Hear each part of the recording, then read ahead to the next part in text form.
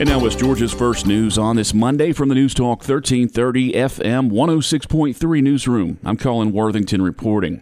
The Office of Legislative Counsel for the General Assembly of Georgia has shared its perspective regarding Villa Rica City Council's controversial hiring of former Mayor Gil McDougall as Deputy City Manager earlier this month.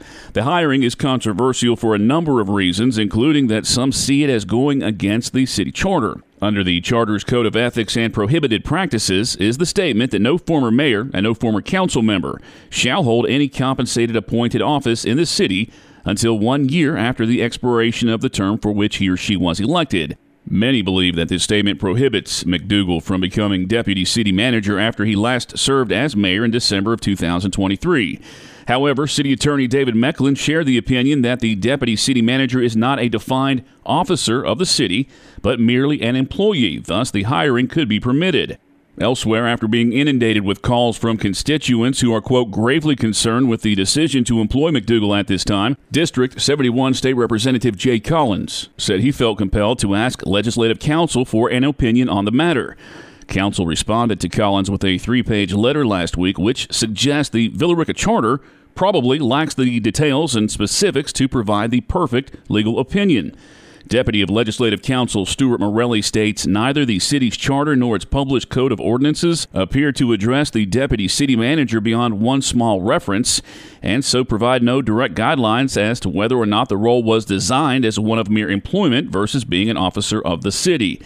Now, still quoting, however, the deputy city manager position is defined by the city's website as follows. He assists the city manager in directing and supervising the operations of the city of Villa Rica, and specifically, the deputy city manager oversees the daily functions of finance, human resources, information technologies, and purchasing.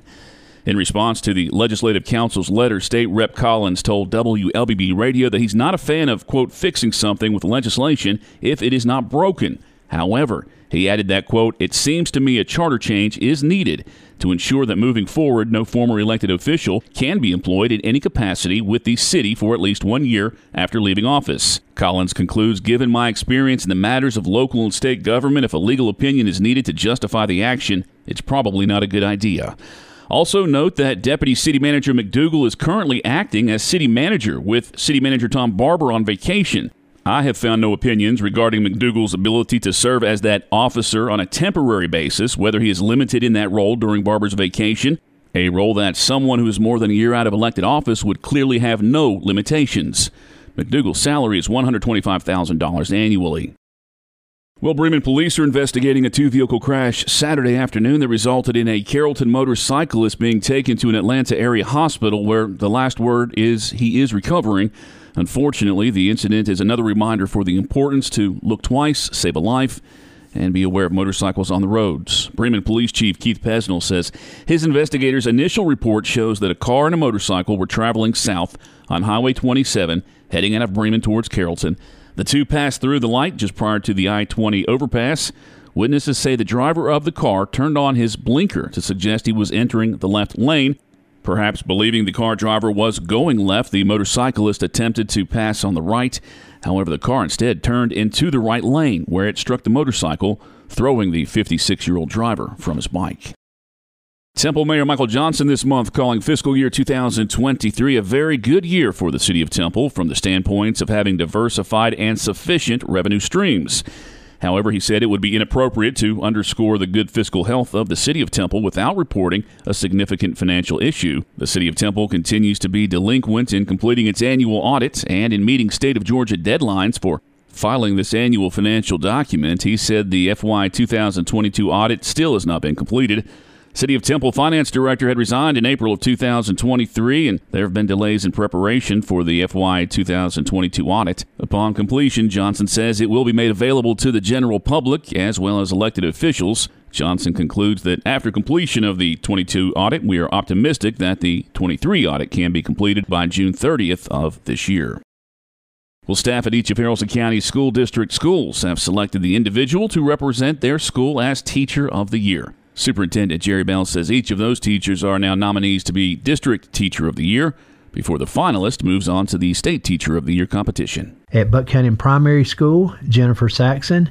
At Tallapoosa Primary School, Kaylee Moon. At Buck Canyon Elementary School, Julie Randolph. At West Harrelson Elementary, Ashley Odom. At the middle school, John Sheffield. And at the high school, Mr. Eric Gilly. So congratulations to all those teachers. Congratulations. And Bill made the announcement Friday morning on the WKNG King Country Morning Show with John Copeland. The Atlanta Regional Commission predicting Metro Atlanta population to reach 7.9 million by the year 2050. The 21-county population increase is 1.8 million above the 2020 baseline. In our listening area, Paulding and Coweta are predicted to be among the counties seeing the fastest growth in that region. Paulding predicted to grow at 60%, Coweta 51%. ARC expects Carroll County's population to increase by 20% by 2050. Bringing the population up close to 143,000, and ARC expects Douglas County's population to increase 24% from 144,000 to close to 180,000. West Georgia residents get their local news and information from this radio station, the newstalk1330.com website, and the Newstalk 1330 WLBB Facebook page. We are your local news source. In the Newstalk 1330 FM 106.3 newsroom, I'm Colin Worthington.